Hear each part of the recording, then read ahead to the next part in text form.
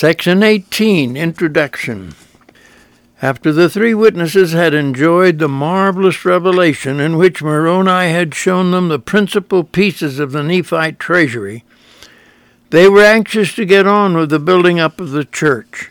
However, the three witnesses had never had the opportunity of carefully studying the text of the Book of Mormon. Therefore, they were in no position to try to set up the church. The immediate task at hand was to publish the Book of Mormon and begin studying the fullness of the gospel which it contained. It will be 9 months before the Lord gives them another revelation. So now we examine the text of section 18. Now behold, because of the thing which you, my servant Oliver Cowdery, have desired to know of me, I give unto you these words. It is obvious that it is Oliver Cowdery who is anxious to know what they should do next. Behold, I have manifested unto you by my Spirit in many instances that the things which you have written are true. Wherefore you know that they are true. And if you know that they are true, behold, I give unto you a commandment, that you rely upon the things which are written. The Lord reminds Oliver that the Spirit has verified repeatedly that the things which have been set forth in the Book of Mormon are true. Therefore he wants his modern servants to rely upon the contents of the Book of Mormon to guide them from here on. For in them are all things written concerning the foundation of my church, my gospel, and my rock. Wherefore, if you shall build up my church upon the foundation of my gospel and my rock, the gates of hell shall not prevail against you. This revelation declares that if they will build the church in modern times, the same way it was built up among the Nephites when Christ ministered among them, it will last forever, and the gates of hell will not prevail against it. Behold, the world is ripening in iniquity, and it must needs be that the children of men are stirred up unto repentance, both the Gentiles and also the house of Israel. The Lord warns that a tidal wave of iniquity is spreading across the earth, and that the whole world must be aroused to resist it, both among the Gentiles and also the children of Israel. Wherefore, as thou hast been baptized by the hands of my servant Joseph Smith, Jr., according to that which I have commanded him, he hath fulfilled the thing which I commanded him. The Lord wants to verify that when Oliver was baptized by Joseph Smith, it was in accordance with the command which was given to Joseph. In other words, the Lord does not want Oliver to think Joseph is proceeding on his own. And now marvel not that I have called him unto mine own purpose, which purpose is known in me. Wherefore, if he shall be diligent in keeping my commandments, he shall be blessed unto eternal life, and his name is Joseph. In the new structure of the church, Joseph will be called to preside, and the Lord doesn't want Oliver to think that Joseph has appointed himself to this high office. Actually, Joseph, whether he knows it or not, is being set up as the presiding authority over the entire dispensation of God's kingdom. But of course, his continuance in that office depends upon his willingness to obey God's commandments. And now, Oliver Cowdery, I speak unto you, and also unto David Whitmer, by the way of commandment. For behold, I command all men everywhere to repent. And I speak unto you even as unto Paul, mine apostle. For you are called even with that same calling with which he was called. Now, since Oliver Cowdery is anxious to know what is expected of him, the Lord says that both he and David Whitmer are called to be apostolic missionaries similar to the Apostle Paul. Now notice that the message they are to teach is very basic. Remember, the worth of souls is great in the sight of God. For behold, the Lord your Redeemer suffered death in the flesh, wherefore he suffered the pain of all men, that all men might repent and come unto him. And he hath risen again from the dead, that he might bring all men unto him on conditions of repentance. And how great is his joy in the soul that repenteth! Wherefore you are called to cry repentance unto this people. With masses of the people turning toward iniquity, the Lord is not expecting mass conversions. He wants to stress that every soul is precious, and conversion in the final analysis is an individual thing. The Lord wants his apostolic missionaries to think of converts in terms of person by person, not in vast masses. Sometimes you can convert by families, but even that is rare. The missionary target is the individual. Here is how the Savior makes his point. And if it so be that you should labor all your days in crying repentance unto this people, and bring, save it be, one soul unto me, how great shall be your joy with him in the kingdom of my Father. And now, if your joy will be great with one soul that you have brought unto me into the kingdom of my Father, how great will be your joy if you should bring many souls unto me. Behold, you have my gospel before you, and my rock, and my salvation. This is the challenge to the missionary. He has the whole gospel before him, the doctrine, the history, and the promises of God's covenant. It must be learned line upon line, precept upon precept, here a little and there a little, until the missionary can proclaim and defend the broad spectrum of the entire gospel. But in this endeavor, the missionary is not alone. He has the enlightening influence of the Holy Ghost to help. Ask the Father in my name, in faith believing that you shall receive, and you shall have the Holy Ghost, which manifesteth all things which are expedient unto the children of men. Now comes one of the most important guidelines a missionary must follow. And if you have not faith, hope, and charity, you can do nothing. Contend against no church, save it be the church of the devil. This means a missionary can speak against evil, but never against the various denominations. All evil is part of the devil's church, but God's prospective converts are in the numerous denominations. Take upon you the name of Christ, and speak the truth in soberness. And as many as repent and are baptized in my name, which is Jesus Christ, and endure to the end, the same shall be saved. The important part of this verse is, quote, endure to the end, unquote. The greatest single threat to a convert or member of the church is failure to endure to the end. Behold, Jesus Christ is the name which is given of the Father, and there is none other name given whereby man can be saved. Wherefore all men must take upon them the name which is given of the Father, for in that name shall they be called at the last day. Wherefore, if they know not the name by which they are called, they cannot have place in the kingdom of my Father.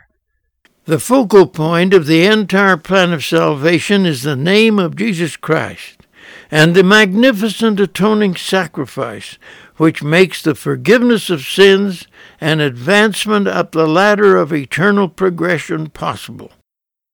And now behold, there are others who are called to declare my gospel, both unto Gentile and unto Jew. This revelation was directed toward Oliver Cowdery and David Whitmer, but the Lord wants them to know that they are to be accompanied by others who will receive the same calling. Yea, even 12, and the 12 shall be my disciples, and they shall take upon them my name. And the 12 are they who shall desire to take upon them my name with full purpose of heart. The Lord says there will be a quorum of 12 apostolic missionaries. And if they desire to take upon them my name with full purpose of heart, they are called to go into all the world to preach my gospel unto every creature. Their calling is to take the gospel to all the world, to every nation, kindred, tongue, and people. And they are they who are ordained of me to baptize in my name, according to that which is written, and you have that which is written before you. Wherefore you must perform it according to the words which are written. Their missionary manual is the Book of Mormon and the other scriptures which describe the fullness of the gospel which is to be preached worldwide. Jesus then addresses the 12 apostles as though they were already before him. And now I speak unto you, the 12. Behold, my grace is sufficient for you. You must walk uprightly before me, and sin not. And behold, you are they who are ordained of me to ordain priests and teachers, to declare my gospel according to the power of the Holy Ghost which is in you, and according to the callings and gifts of God unto men. Now the Savior wants to emphasize that this revelation is not from Joseph Smith. He is merely recording the exact words which are coming from the Savior himself. And I, Jesus Christ, your Lord and your God, have spoken it. These words are not of men nor of man, but of me. Wherefore you shall testify, they are of me and not of man. For it is my voice which speaketh them unto you. For they are given by my Spirit unto you, and by my power you can read them one to another, and save it were by my power you could not have them. Wherefore you can testify that you have heard my voice, and know my words. At this point, the Lord gives a very heavy assignment to Oliver Cowdery and David Whitmer. He says, And now, behold, I give unto you Oliver Cowdery, and also unto David Whitmer, that you shall search out the 12, who shall have the desires of which I have spoken. Neither Oliver Cowdery nor David Whitmer would have realized it, but a lot of development would have to take place in the ranks of the kingdom of God before they would join with Martin Harris and select the first quorum of 12 apostles. It would take place in Kirtland, Ohio, February the 14th, 1835, after a body of the priesthood had just gone through a scathing trial of their faith and from which the selection could be made. Jesus now describes the kind of men they need to find for the quorum of the 12. And by their desires and their works you shall know them. And when you have found them, you shall show these things unto them. Whenever the quorum of the 12 convene, they unite in petitioning the Father on behalf of the quorum. Today the quorum convenes every Thursday if at all possible, and a most solemn part of the meeting is selecting the topics for which they will unite in prayer. And you shall fall down and worship the Father in my name. And when they go forth to preach, their commission is almost identical with the command which Jesus gave to his apostles in Jerusalem. And you must preach unto the world, saying, You must repent and be baptized in the name of Jesus Christ, for all men must repent and be baptized, and not only men, but women and children who have arrived at the years of accountability. The apostolic missionaries must be an example to all the church. Jesus says, And now, after that you have received this, you must keep my commandments in all things. And by your hands I will work a marvelous work among the children of men, unto the convincing of many of their sins, that they may come unto repentance, and that they may come unto the kingdom of my Father. The reward which the apostles will receive for their monumental services in the kingdom are beyond measure. Wherefore the blessings which I give unto you are above all things. And after that you have received this, if you keep not my commandments, you cannot be saved in the kingdom of my Father.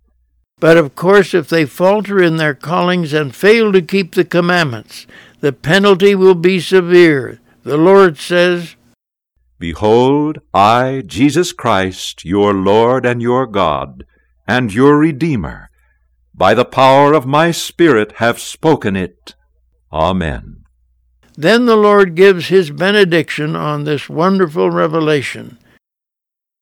Section 19. Introduction.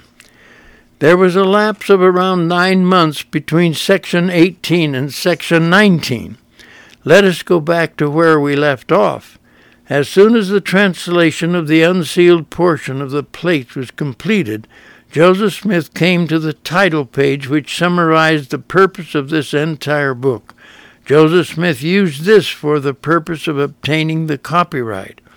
Historian Carter E. Grant accurately summarizes the events that followed. He says, "As soon as the 8 witnesses had written their testimony to combine with the testimony of the 3 witnesses, Joseph and Hiram, Oliver, Martin, and the Whitmers went to Palmyra and endeavored to make arrangements with Egbert B. Grandin to print the Book of Mormon, but believing it would not pay, he refused.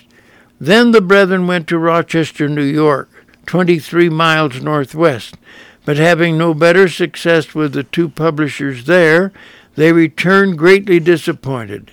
Finally, on August the 25th, 1829, Martin succeeded in securing Grandin to publish 5,000 copies of the Book of Mormon for $3,000. Grandin consented, however, only after Martin had given the publisher a mortgage on one of the Harris farms." Unquote.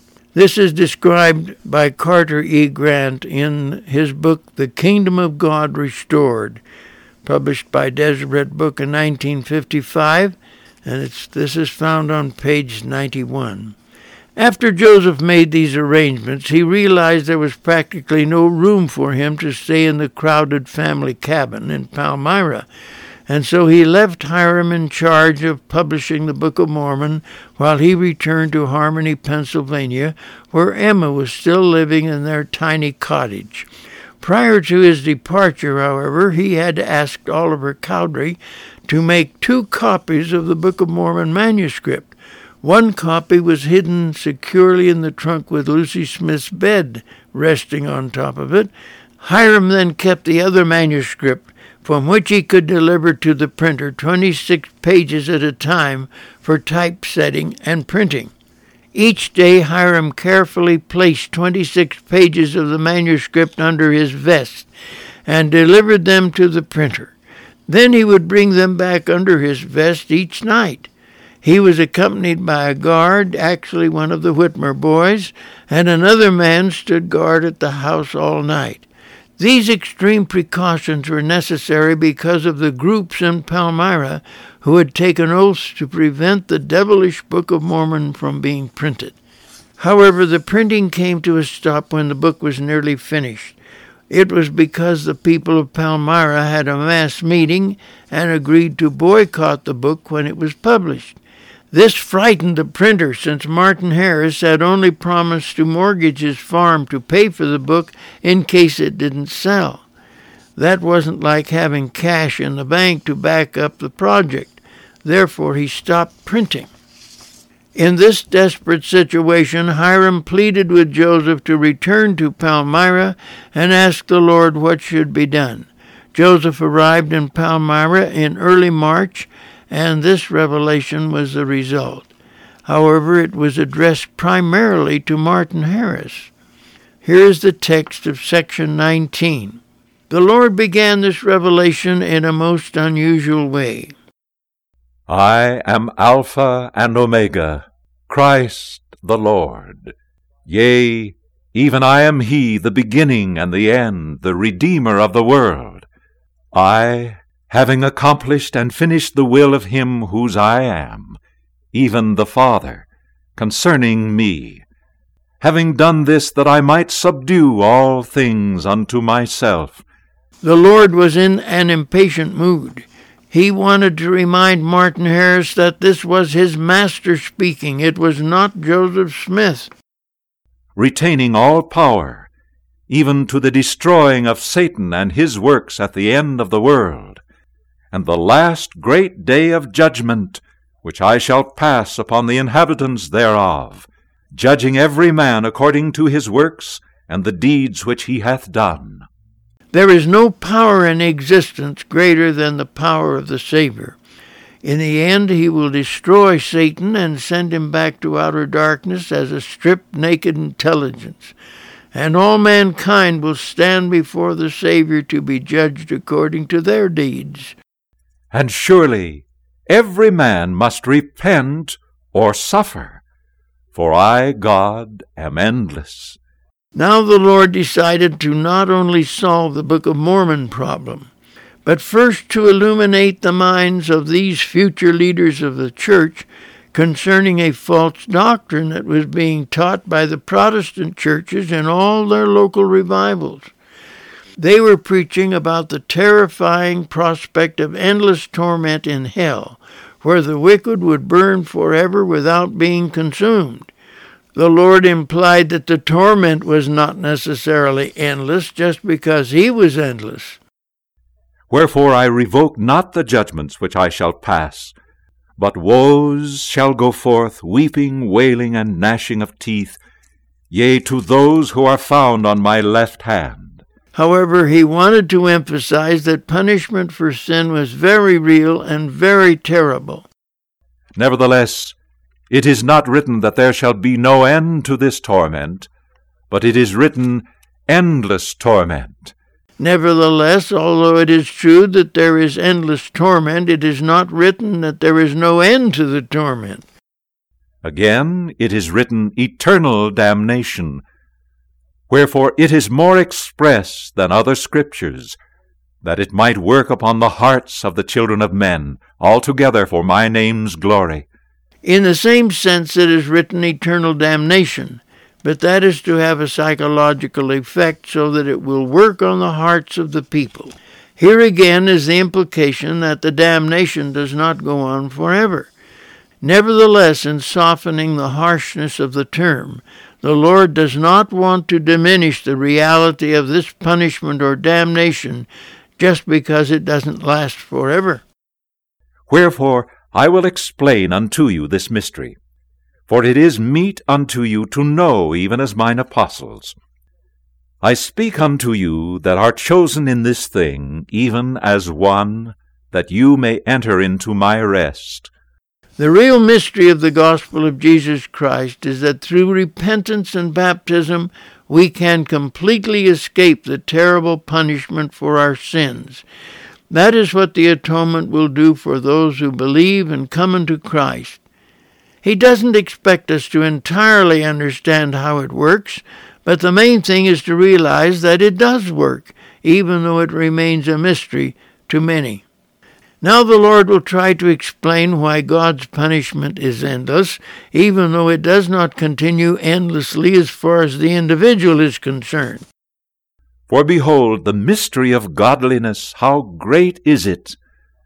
For behold, I am endless, and the punishment which is given from my hand is endless punishment, for endless is my name. Wherefore eternal punishment is God's punishment. Endless punishment is God's punishment. Wherefore I command you to repent, and keep the commandments which you have received by the hand of my servant Joseph Smith, Jr., in my name. And it is by my almighty power that you have received them. So God's commandments, including those received through Joseph Smith, must be obeyed, or the sinner will be exposed to God's endless punishment until he has paid the uttermost farthing.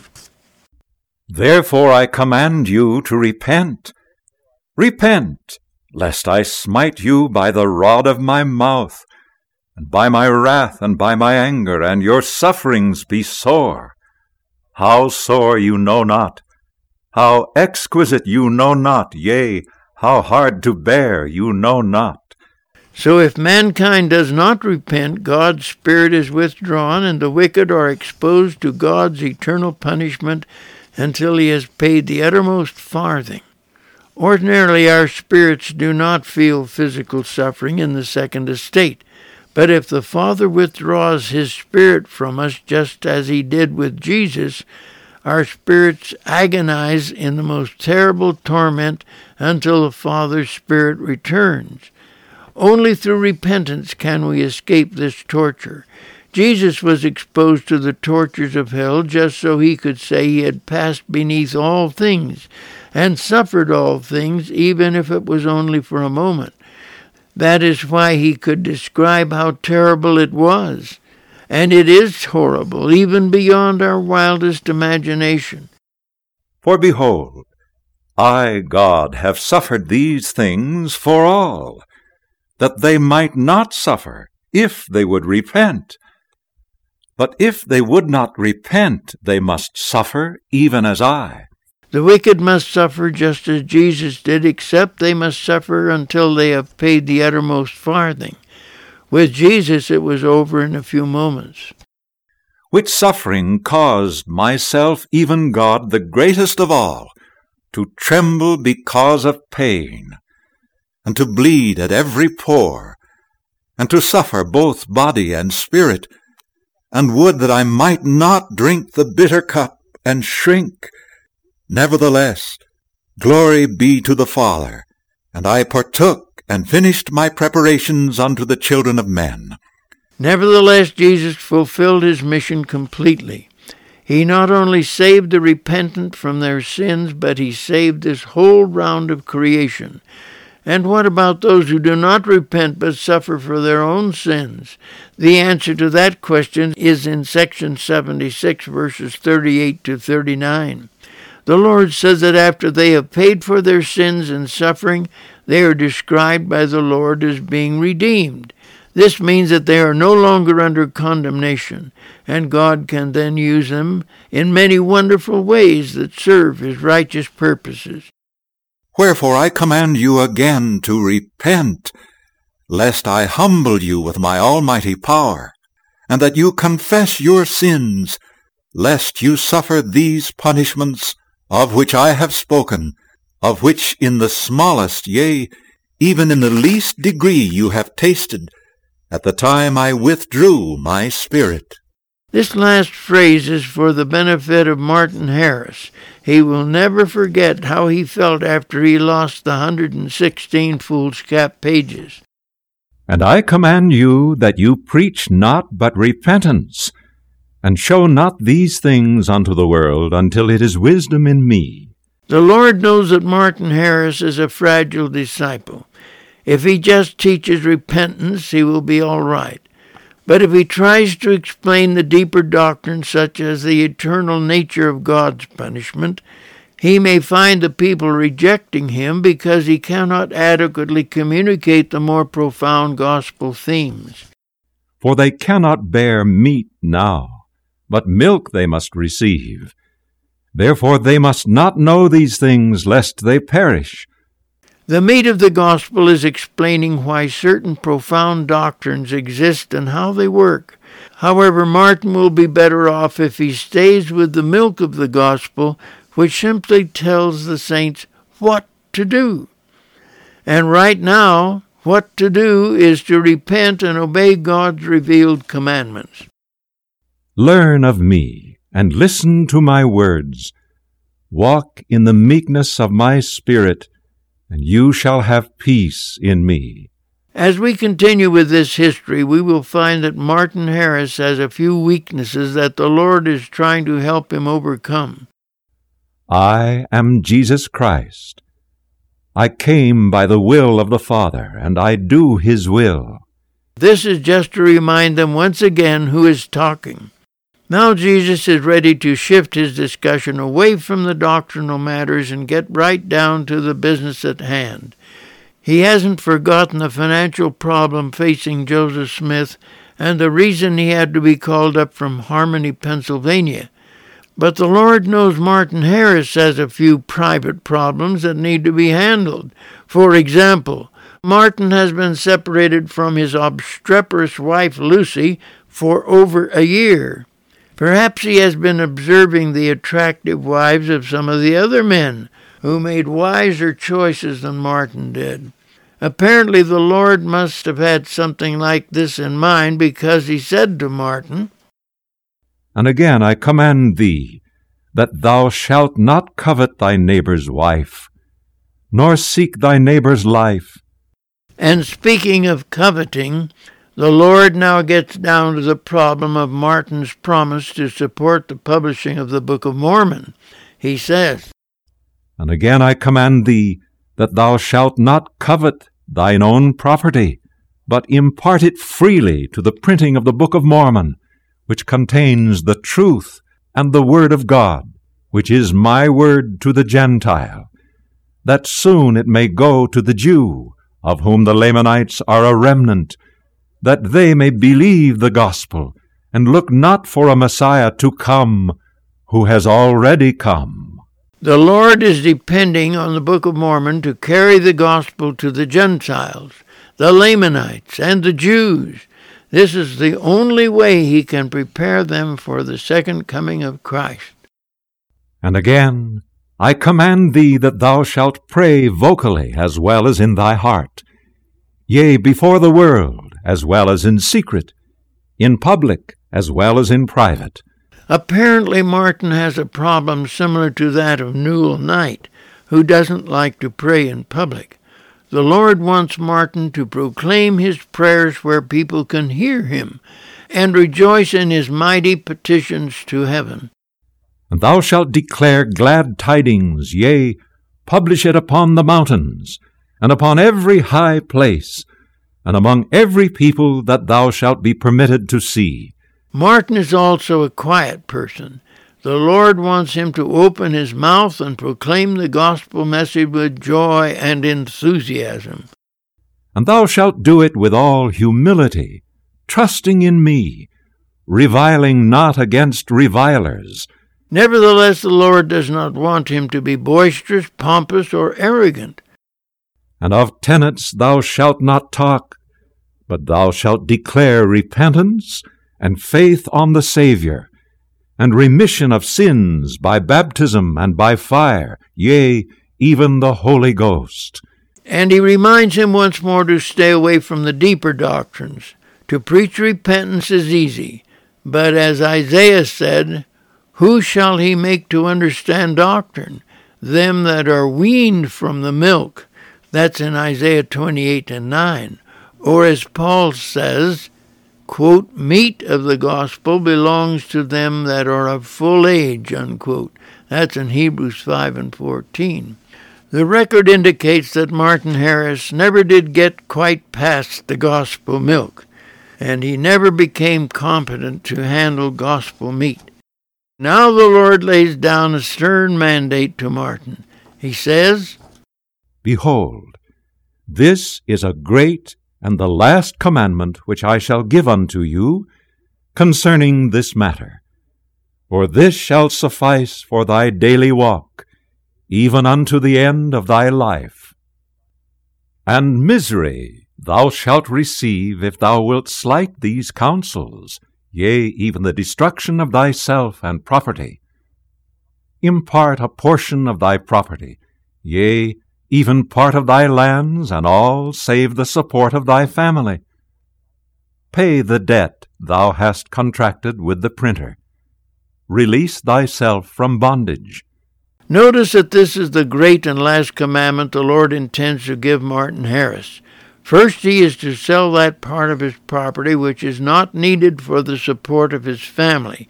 Then he is to pay off the $3,000 due the printer for the Book of Mormon. In the eyes of the Lord, it was a sacred promise when he assumed that debt. Now the Lord calls Martin Harris on a permanent full-time mission. He says, Leave thy house and home, except when thou shalt desire to see thy family, and speak freely to all, yea, preach, exhort, declare the truth, even with a loud voice, with a sound of rejoicing, crying, Hosanna! Hosanna! Blessed be the name of the Lord God. Pray always, and I will pour out my Spirit upon you, and great shall be your blessing, yea, even more than if you should obtain treasures of earth, and corruptibleness to the extent thereof. Martin may not have realized it, but he had been called on the same kind of mission as the apostles who worked with Jesus in Jerusalem.